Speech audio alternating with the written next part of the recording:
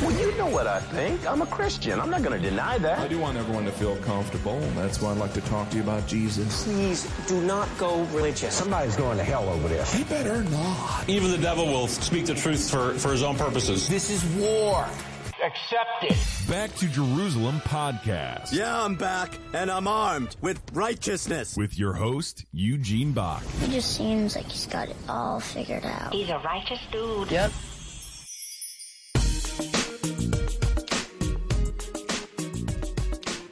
Hello and welcome to another Back to Jerusalem podcast. I'm Eugene Bach, your host for this time, and I'm coming to you live on delay from somewhere within the borders of China.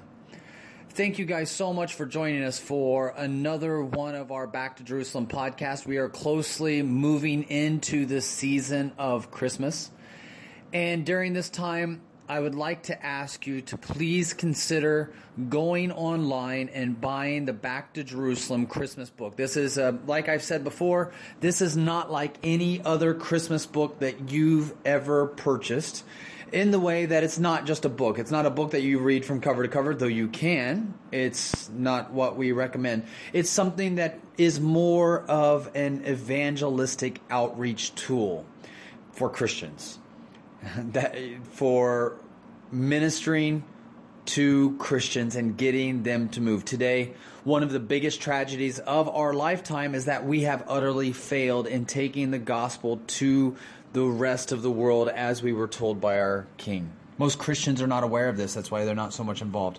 And that is one of our missions, is not just to work together with the Chinese to get them into the most unreached areas of the world, but to also motivate and mobilize the global church to finish the Great Commission in our lifetime. It is a bold claim to say that we can do that, but I believe that we can. I believe that we can reach the darkest, deepest, most furthest reaching areas of the world with the good news of Jesus Christ, and I believe we can do it in our lifetime, and we have to have a concrete plan. One of the ways to motivate people this Christmas season is to just get this book and put it out in an area where other people can see it. It is a great conversational piece that can be put on your coffee table. It can be put into a waiting room of like a doctor's office or a dental office, maybe even in your cubicle at work. An area where other people can see it and they can just browse through it when they're waiting with nothing else to do. There's big, beautiful pictures of different areas of China, and we talk specifically about what it is like in China during Christmas time for those that have been in prison and those that have been persecuted. Basically, we ask one simple question. What if we stripped all of the cultural trimmings away from the Christmas that we today practice?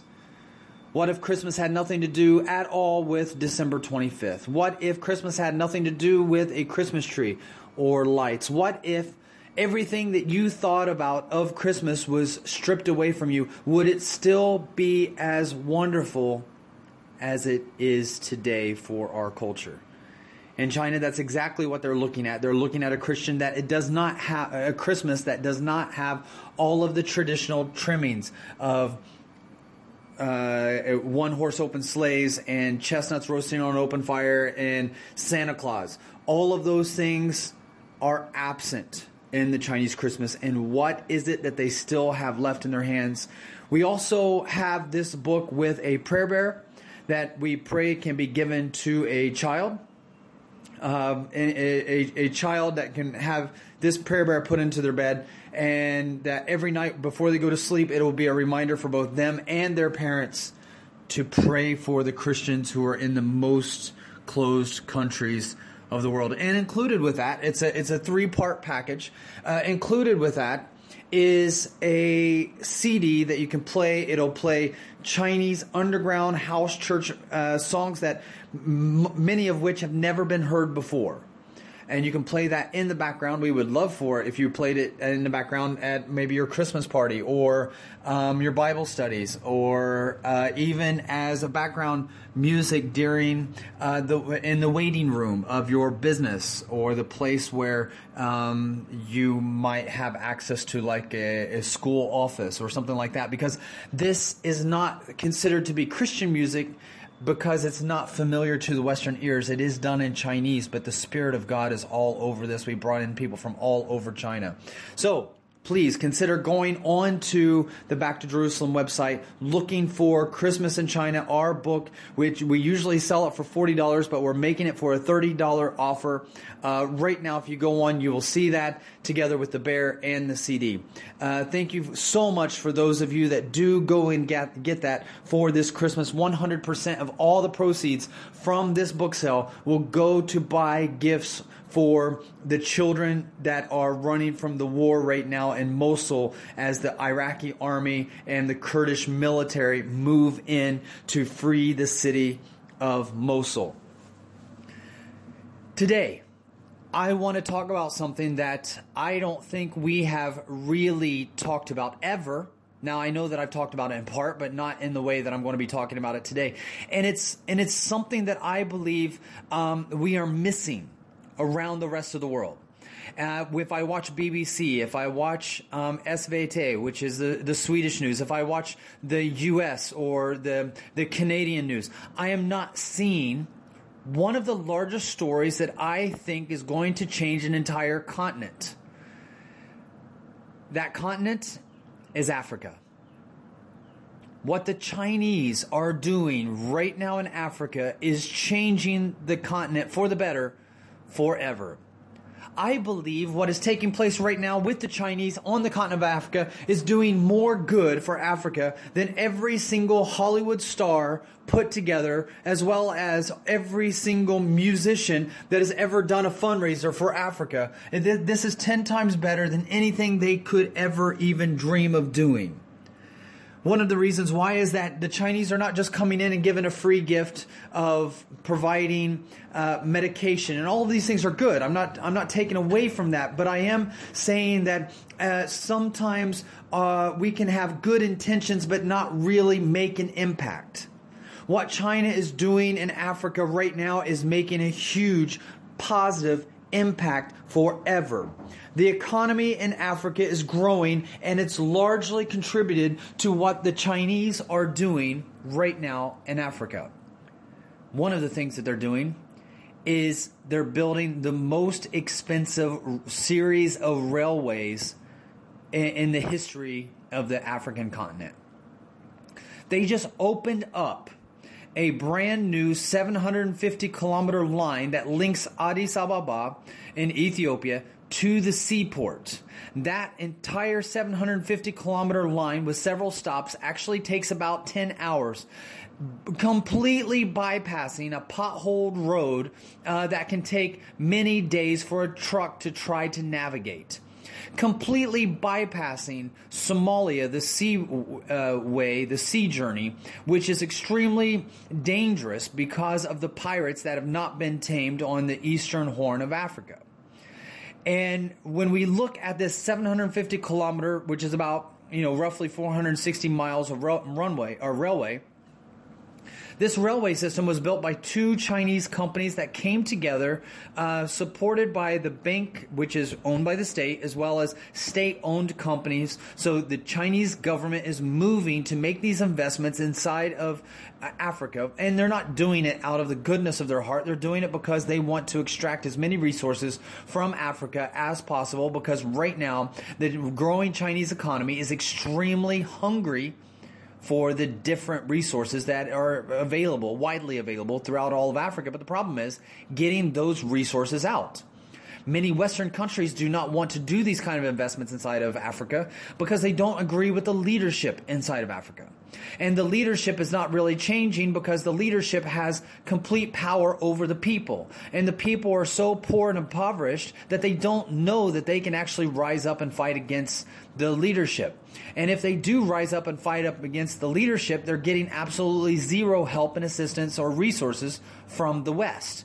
China's coming in and saying, hey, look, listen, it's your country. You run it the way that you want. We just want to do business. And one of the ways that we want to do business is we want to really buy some of the resources that you have available, whether that's oil, whether that's copper, whether that's silver, whether that's diamonds, whether that is the special metals that are needed to make computer boards. Whatever your resources are, we want to buy them. But for the love of God, we can't get to those resources because your roads absolutely suck. And getting to the inner portions of Africa, where a lot of the good stuff is very, very difficult because we have to go through other countries that want a piece of the action. They're not really doing anything but providing a link from point A to point B, but they want a slice of the action. They don't want a legitimate slice. They want an illegitimate slice. They don't want to make a contract with the Chinese or any business partner for that matter and say, okay, listen, everything that you bring across the border, we want 5% in custom duties. No, what they want is say, no, it's free, and then give you the hopes that you can transport your goods from point A to point B. But as you try to go through their country, as you try to go through, God forbid, Somalia or Sudan or even places like Kenya or Zimbabwe, they have border agents that basically hold goods hostage until they are able to extract their own fee. Because they're not getting paid almost anything. If there was a customs fee, that customs fee goes directly up the chain to the high-ranking officers or to the extremely corrupt leadership, and then the leadership keeps everything for themselves, enriches themselves, and then the people at the bottom get absolutely nothing because it's understood that they can basically rape all the resources that can come through their hands anyway. So they can keep containers of goods stopped for days while they drink tea and they try to talk and then they try to find out if they can get any bribe money or if they can get any under the table money. And they'll keep, if they feel that they're going to get more out of you, they will keep you there longer, which makes countries have to pay more money for their goods. And at the end of the day, they end up paying so much money for the goods because of all the corruption that those goods are no longer worth their market price. A business person can't work with those uncertainties because uncertainties cost money. They can't work with those delays because delays cost money. They can't work with the bribing because the bribing, they don't really know where it ends, and that costs money. By the time the businessman gets it from A to B, they can no longer make money, and if they can't make money, they're not much of a businessman, right? So what the Chinese are doing is they're moving in and they're securing contracts together with African countries to rebuild their railway system so that they can bypass a lot of these problems. And now on Wednesday, in Addis Ababa, they unveiled a train that is able to go from the Red Sea port of Djibouti. And it was this inauguration of this amazing, beautiful station. It's all being run by Chinese, all been built by the Chinese. So they just revealed that, and that's a big deal for both Djibouti and Ethiopia. One of the big productions that Ethiopia is making is coffee. So now coffee is able to get to customers because, I mean, I don't like coffee. I never drink coffee. Anybody that is around me will tell you I don't drink tea. I don't drink coffee. I had coffee for the first time in my life when I was serving in the Persian Gulf area. When I was in the military, we would drink it to stay awake. I found that I like the Ranger Pack better. What's a Ranger Pack? Well, that is your coffee pack that you get in your meals ready to eat, what we call the MREs. And when I would open those babies up, I found coffee, sugar, and cream. To be honest, it tasted so bad if I tried to actually make coffee. And I grew up in a coffee house. My stepdad made coffee every single morning. I loved the smell of it when I woke up. I tried to drink it. He would always drink Maxwell House or whatever it's called. So he would have Maxwell House every single morning when I woke up. It'd be brewing in the coffee pot by the time I woke up in the morning, and it was such a beautiful aroma that went all around the house. It was a wonderful, wonderful way to wake up. But when I tasted it as a teenager, I absolutely hated it. And when I tasted it in the military, in order to stay awake, because I'd be pulling all night 12-hour duty shifts in the desert at night, I'd be super tired, a little cold during the winter time in the desert in Iraq, and it is really cold. So having the coffee in brought out warm and everything was a great idea. But I hated it when I was a kid when my stepdad gave me a taste. I hated it when I was in the military, and in fact, I would take the coffee grounds, mix it with the coffee creamer, mix it with the sugar, and just eat it. I would just take it dry and then eat it. Wouldn't even add hot water. I found that it was much easier to swallow and digest and get the same impact if I just ate it raw without the dilution of water. That's how bad I hated coffee, and I've always hated coffee, and I've tried it in several different areas. I had this wonderful, kind lawyer in Hong Kong one time that said, "Oh, you poor child, you have only had bad coffee. That's why you don't like it." And she took me to this amazing Italian cafe, I guess, and then paid a super big amount of money for a little small coffee latte or whatever it was, and she gave that to me. I hated that as well. I didn't want to tell her that, but I did. I didn't enjoy it. I just give me juice or a Coca-Cola. That is my preference. If I'm going to choose my poison, it's going to be a Coca-Cola. That is my American tea. That's what I usually tell the Chinese when they ask me what would you like to drink. I'll always say Meiguo cha, American tea. Give me the American tea. The Coca-Cola, that is what I want. So the very first time that I ever had coffee that I really enjoyed was actually in Addis Ababa, where I guess coffee actually comes from Ethiopia, and it was good. There was this this guy that I was working together with. He had a maid in his house, and she actually comes from the area where coffee first originated from. And she had this little bitty group of rocks around on the concrete floor outside on the stairwell where we were at, and she made a little fire. And then with her little fire, she put up rocks in a way that she could put her steel pot on top. And with that steel pot, she actually roasted the coffee beans and made me coffee, and it was good. I mean, it was something I really enjoyed. If you've never had coffee from Ethiopia, and I'm not a connoisseur, so I can't really tell you what good coffee tastes like and bad coffee tastes like, but I can tell you I liked what I tasted in Ethiopia. Well, now Ethiopia is able to get their goods out to other areas of the world because they can get to the sea in Djibouti. I think that rhymed somehow, but anyway. Now Ethiopia, which by the way, it's not just their coffee, but they have a lot of other agricultural exports that they would like to get out to the rest of the world to consumers that want to buy their products, but they can't because they can't export really out of Ethiopia. But now they can using this Chinese line out from Djibouti. And this is boosting the manufacturing industry, not just for Ethiopia, but also for Djibouti, because Djibouti is getting a huge economic bounce. By the way, for those of you that don't know, China was not the fastest growing economy of 2015. Ethiopia was. Ethiopia was the world's fastest growing economy in 2015 with a growth of 10.2%. Which is actually pretty accurate when you look at the double-digit economy growth in China. It has people that have manipulated the numbers a little bit. You have less manipulation of those numbers in Ethiopia for many different reasons that I won't get into. But anyway, this is the first time that they have had a brand new train built in Ethiopia since 1979, where they had a train along a French-built diesel line construction in 1917, So 1917, which fell into despair decades later and still hasn't been repaired. So they've been waiting for that for a while. It hasn't come to fruition. So you have these horrible roads that go from point A to point B.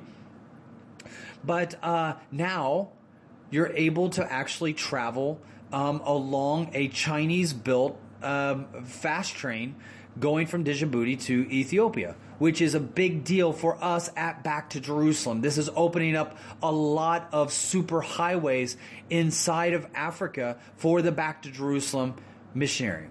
The new railway was $3.4 billion.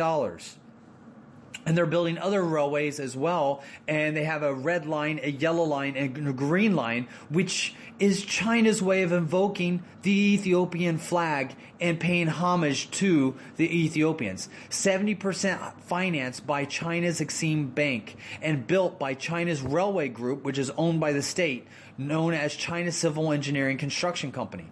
Now, this is the Chinese government making investment into Africa as these trade deals. So whenever you see these big economic trade summits with Europe and Africa, yeah, these are the ones where the Europeans and the Americans are not there. The Chinese are coming in and doing their own trade summit, and I can tell you their trade summit is having a huge impact on Africa. Some of the biggest investments in all of Africa for decades, and it's doing a lot more humanitarian good than any other humanitarian effort inside of China or inside of Africa. Now, I know I'm going to make a lot of people upset. I'm involved in humanitarian efforts. I believe in humanitarian efforts, but I'm telling you, the transportation of goods and people from point A to point B in an unobstructed way is one of the best ways to grow an economy and bring freedom to the people. And that is one of the best ways for the transportation of missionaries and God's Word. And if we can get God's Word into the deepest areas of Africa, we will see a continent change. You ever notice how we have all these huge revivals that are taking place? You ever notice how we have these huge crusades in Africa where you can fly a drone over the top, and as far as you can see is nothing but people. It's like an ocean of people. You ever see that? You ever see ministries that come back to the U.S. or they go back to the EU and they talk about these huge outreaches that they did in Africa, and they got these massive numbers of people coming to Christ, and yet things still seem to remain the same? And this is not a direct attack on anybody. You know, sometimes people listen to the podcast and they think that I actually have somebody specific or a ministry specifically in mind, but I don't. Honestly, sometimes I'm just talking about general ideas. I mean, in general, you know, I'm following Christian websites on a regular basis, right? I know a lot of people that listen to this podcast listen to a lot of other media sources of Christian news as well. If you don't, you should, because they put in a lot more effort into their productions than we do.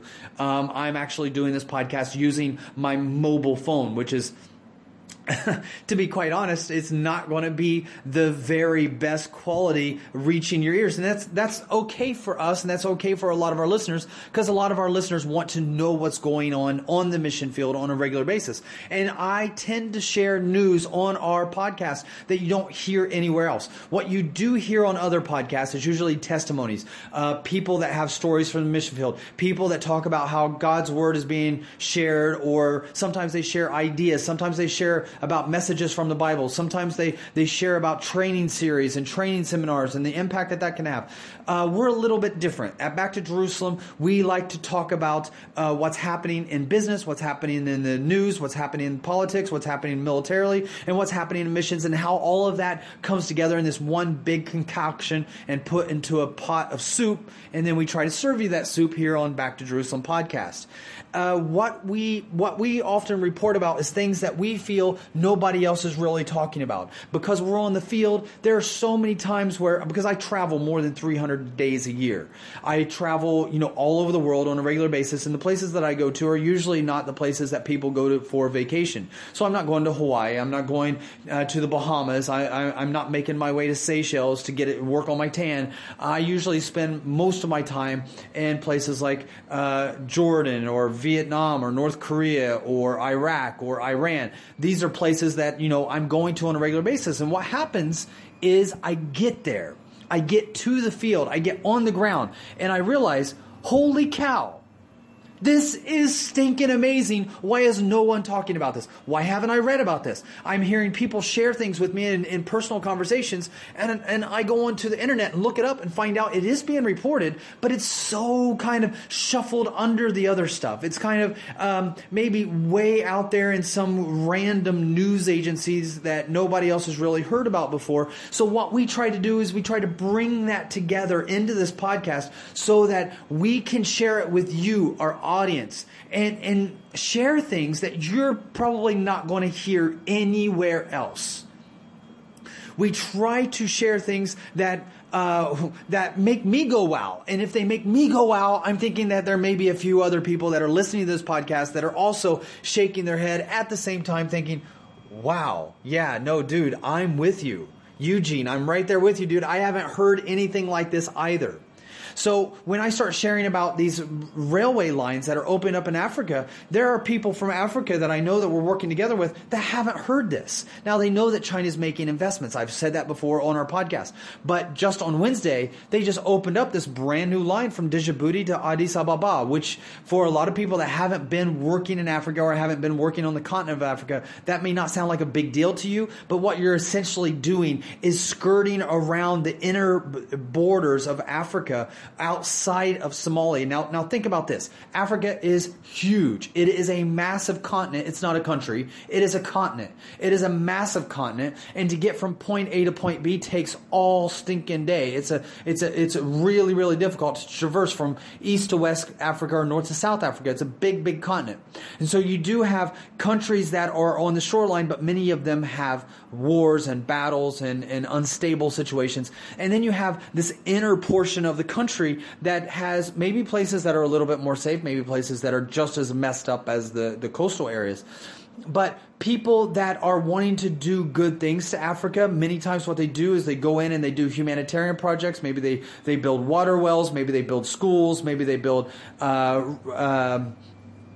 hospitals, maybe they build churches, maybe they preach the gospel, maybe they hold crusades.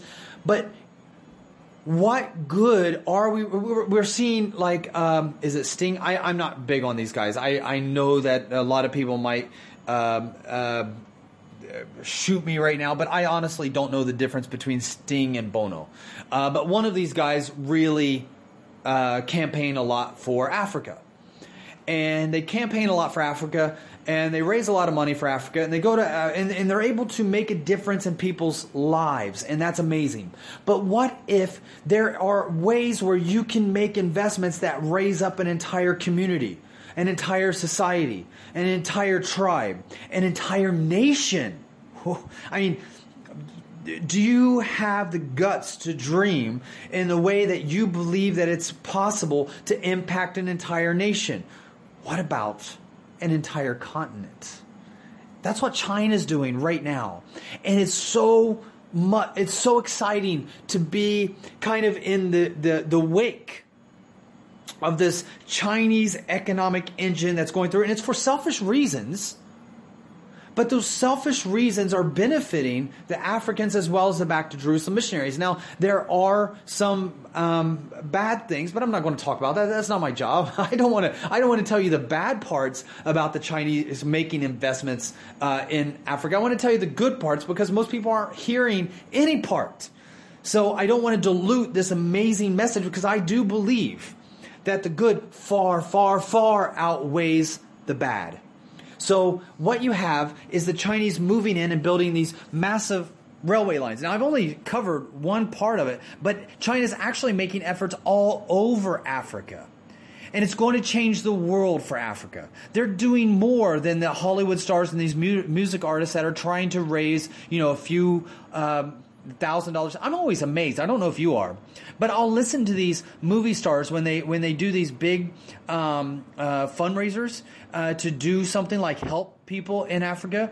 And at the end of these big fundraisers, and there's a lot of really well-known people, I'm usually blown away when I hear that they raised like a few tens of thousands of dollars or even a few hundreds of thousands of dollars. I'm like, really? What? I thought these guys were millionaires. I thought they had a lot of money. I thought they cared.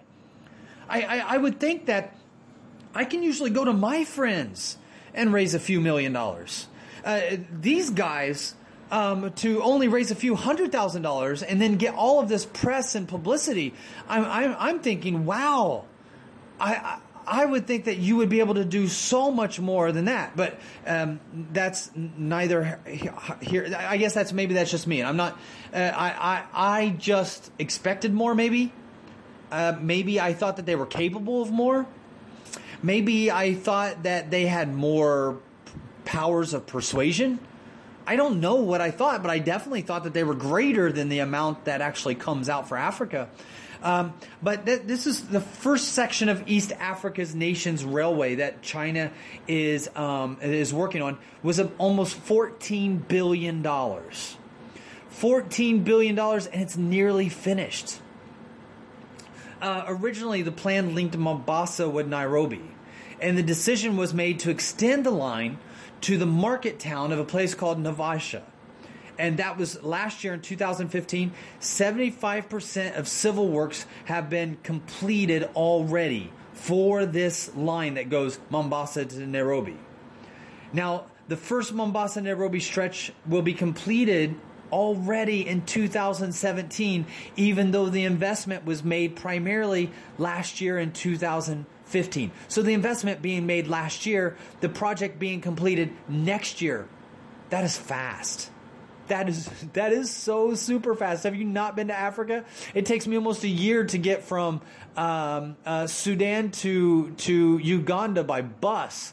I mean, it feels like it takes forever. One time I was traveling with a group from the UK known as Flame International. Really great group.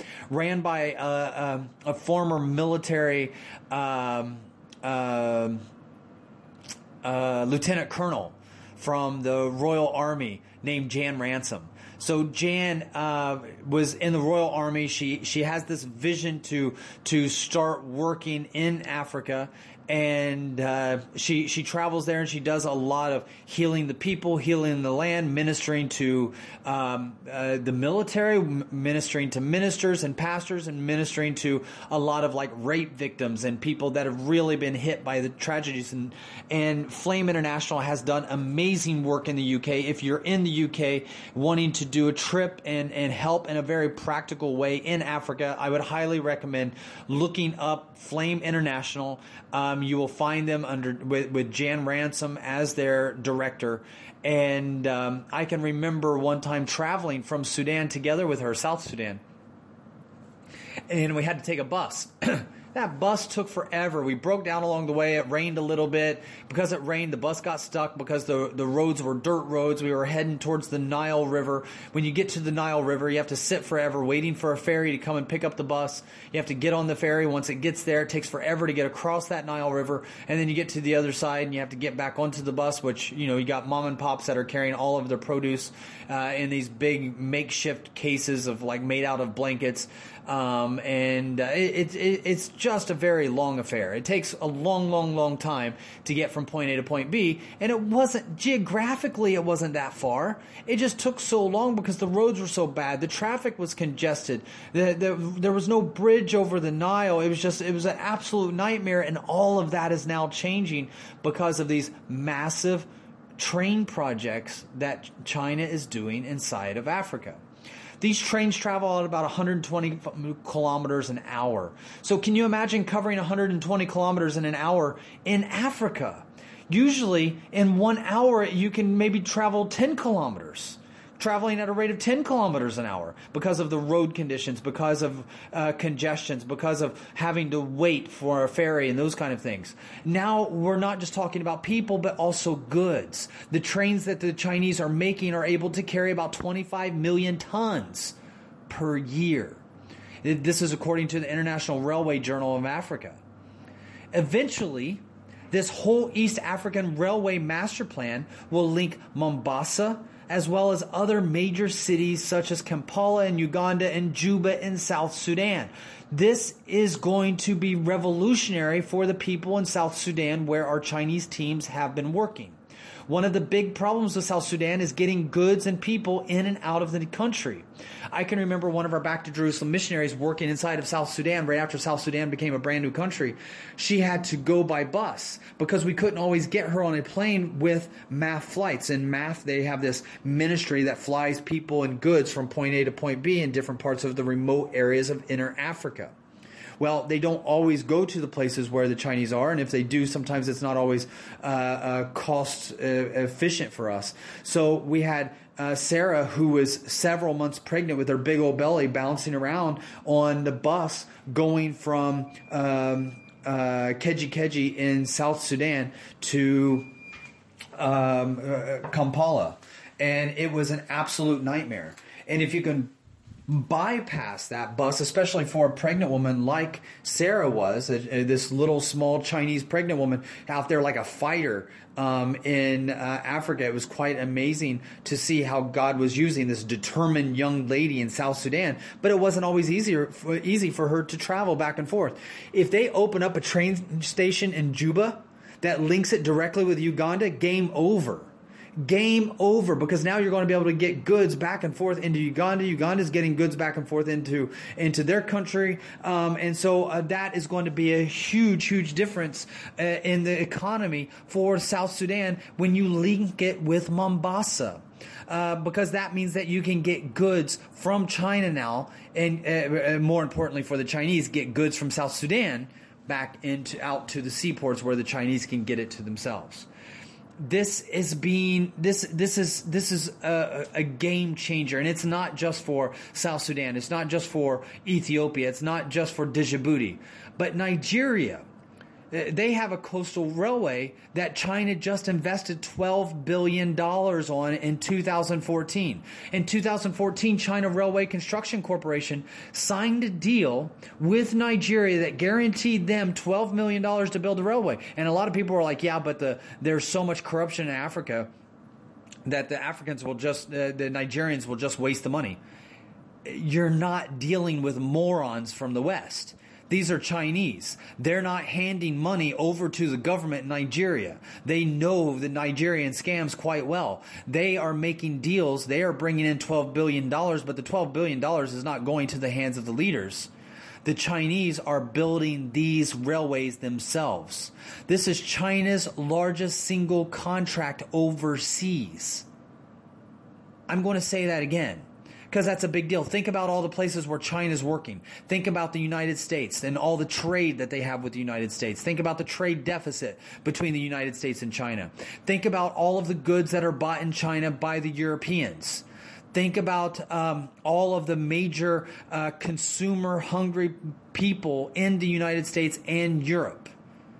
The largest single contract overseas for China is in West Africa, Nigeria, with a $12 billion coastal train railway stretching over almost 1,500 kilometers long, linking Nigeria's economic capital to the west part, a place called Calabar, which is in the east. So you have Lagos connected with Calabar, 1,500 kilometers, which is now a way that the Chinese are able to get their goods from point A to point B.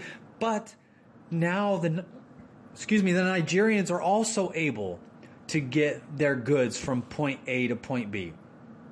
But they didn't stop there. They're tapping into South Sudan, but also North Sudan as well. So now China has made another agreement between Chad and Sudan, making another railway system.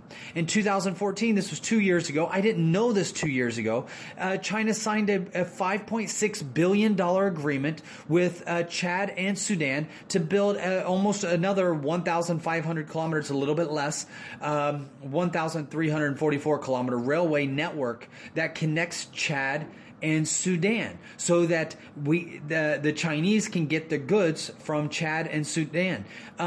This is a huge development for Khartoum. Not just that, so not just getting the goods from Chad into Khartoum, but also getting it from Khartoum to the port of Sudan. And to get the goods from Khartoum to the port of Sudan is another tragic roadway system of the Sudanese that haven't built up their roads. So the Chinese signed another deal of $1.38 billion to build a railway network that will stretch from Khartoum to the port of Sudan, so that the Chinese can get their goods from Chad to Sudan, from Sudan to the port, from port to China.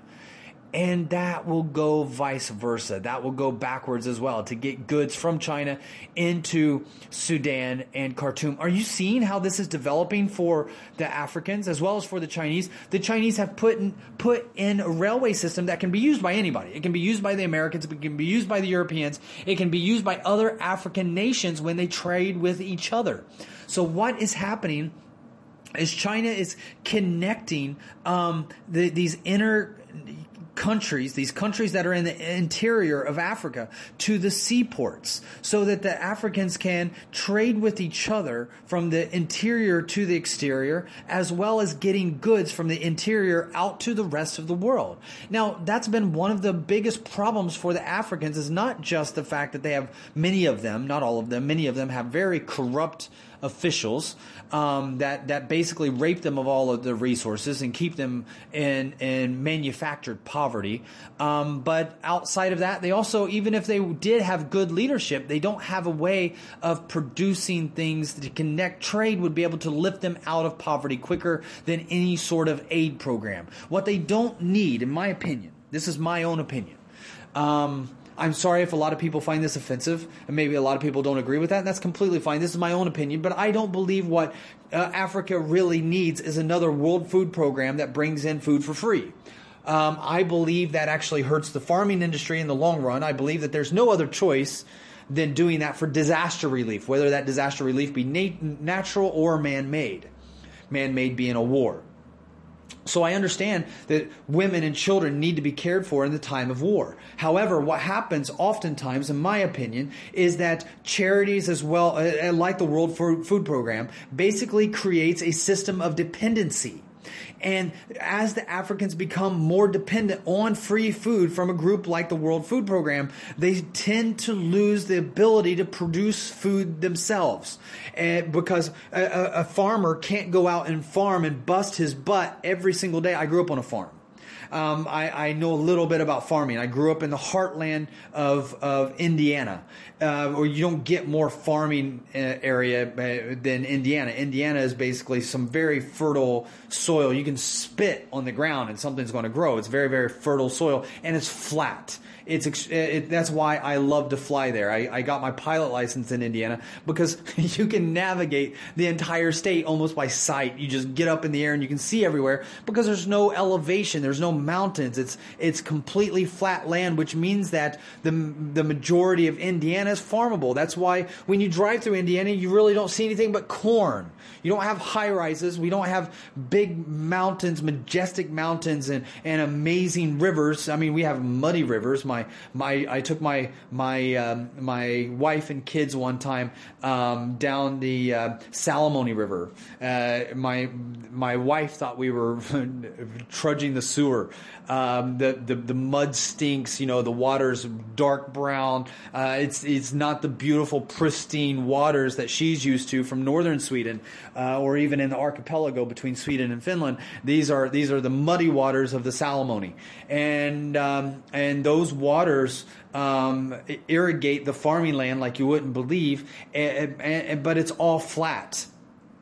Completely flat land. So I know a little bit about farming, and I do know that even with our great farming area with flat land as well as very productive soil, if you gave the people of Indiana free food for an extended period of time, the farmers would no longer be able to farm because it wouldn't be a viable living any longer. Because if you grow food, let's say that you grow corn, but people can get it for free, a farmer can't compete with free. So they stop farming because they can't make money doing it. And then they join the line waiting for the free food.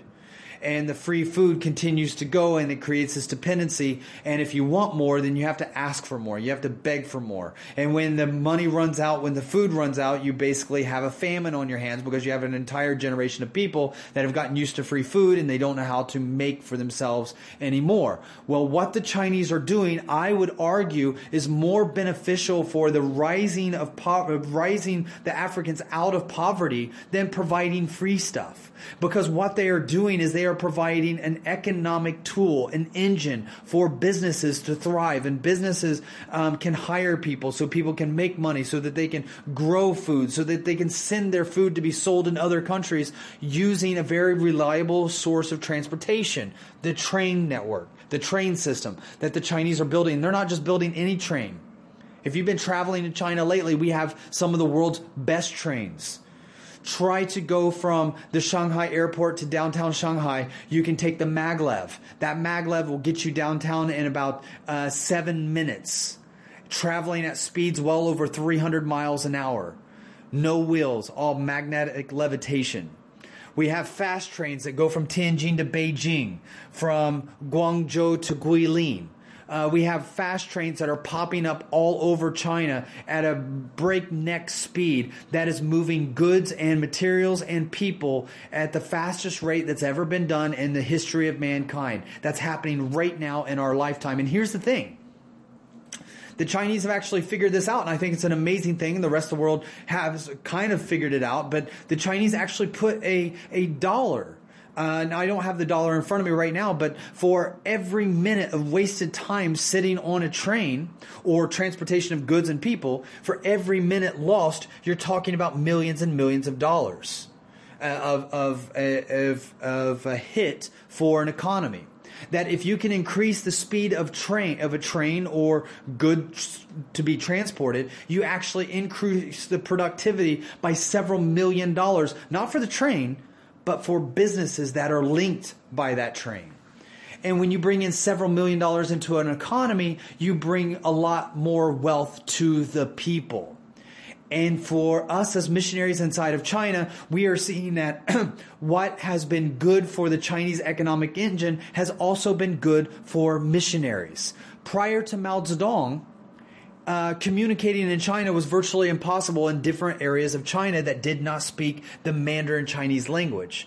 But once they unified the language, which was done mainly for government and business purposes under Mao Zedong, it actually became much easier, not very easy, but easier, became easier for missionaries to go inside of China and minister because now they could speak one language instead of having to learn like 1,500 languages. Instead of having to learn Miaozu and Yizu and Liaozu and Tibetan and Uyghur and Mongolian. Now they just learned one, Mandarin. And now they can go to Inner Mongolia. They can go to Xinjiang. They can go to Tibet. They can go to Yunnan. They can go to Sichuan and use the Mandarin language to preach. They are able to reach many more people than ever before, getting goods back and forth. Do you know how many Bibles we deliver per year? Sometimes anywhere from 250,000 to 1 million Bibles per year. Would not be possible to do in Africa in the way that we do in China. Because we have an amazing road system, an amazing railway system, an amazing airport system inside of China. Have you flown in China lately? The airports are stinking amazing. We have amazing airports, cutting-edge, state-of-the-art airports. If you fly to Pudong in Shanghai, and not just Shanghai, I was just in Xinjiang, the most western region, really poor. Most of the people are Muslim. Most of the people hate the Chinese. But you know what the Chinese did? They built a brand spanking new airport in Urumqi. 3 different sections, absolutely gorgeous, amazing, state-of-the-art, gets transportation in and out, and it increases the amount of money that they're able to bring into Xinjiang. Have you been to Lhasa lately? Lhasa, Tibet. They have probably one of the nicest train stations I've ever seen anywhere in the world. It is the highest elevated train in the world.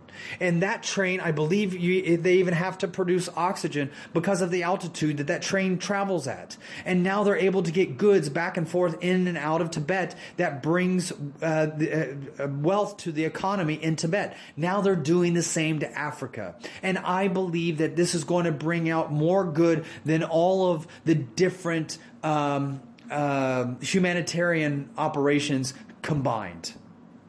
Because this helps humanitarian operations. This helps humanitarian workers. This helps humanitarian goods. This helps the people that are being helped by humanitarian efforts, because now they have more than one stream of revenue coming to them to provide aid and assistance. So for me, I feel that this is probably the biggest news in Africa in several centuries. Some of the ports that the trains are traveling to are not able to actually bring in and out a lot of goods. So China's even making better on their ports in Cameroon. China has signed a deal to give $1 billion to build a deep sea port in Cameroon. The first phase is already completed, and now they're doing the rest of it. This is massive for Africa. I mean, what does China mean to Africa? Well, if you look at how much they've already invested more than $131 billion on transportation construction alone. That was in 2015. In 2015, $131 billion. By 2025, there's another $200 billion expected to be spent on the continent's roads, as well as their airports. $7 billion alone on African airports, which they desperately, desperately need. China has been investing in other projects as well in Africa, including a megaport in Kenya. Same as like what they're doing in Cameroon, and also building manufacturing zones, where entire zones, because one of the problems with Africa is the ability to produce enough energy to run big production factories. So the big production factories are needed. This is what is taking place. Hydroelectric is being done. A lot of these things are being done by the Chinese, and we're extremely excited to see what the Chinese are doing inside of Africa. I could go on, but the bottom line is Africa is being changed by the Chinese, not just by these efforts that are taking place, but also by the missionaries that are running in the wake of this. You can support the efforts of the Chinese missionaries who are starting businesses in Africa today to build on top of the things that the Chinese government is doing inside of Africa. You can do that by going to our website. If you go to backtojerusalem.com, you can go to the donate button, hit the donate button. Once you hit the donate button, you'll see an area that says mission support. backtojerusalem.com/home/mission support. You can go there on our website and donate today, where we will use the money to help the Chinese missionaries who are going and working in Africa. Thank you so much for joining us for another Back to Jerusalem podcast. I pray that this was new information for you. I apologize if I spoke fast, but I'm running out of space on my mobile phone. That is the practical reason why I am speaking fast. I'm running out of space on my mobile phone, and I wanted to make sure that I finished all of the information that I wanted to share with you, our audience, before I closed up. And I know that people don't want to listen for more than an hour, so that's why I try to usually make our podcast less than 30 minutes. Sorry that this one went a little over, but thank you so much for joining us again for another Back to Jerusalem podcast. Again, I'm Eugene Bach, your host for this time, coming to you live on delay from somewhere within the borders of China. God bless you.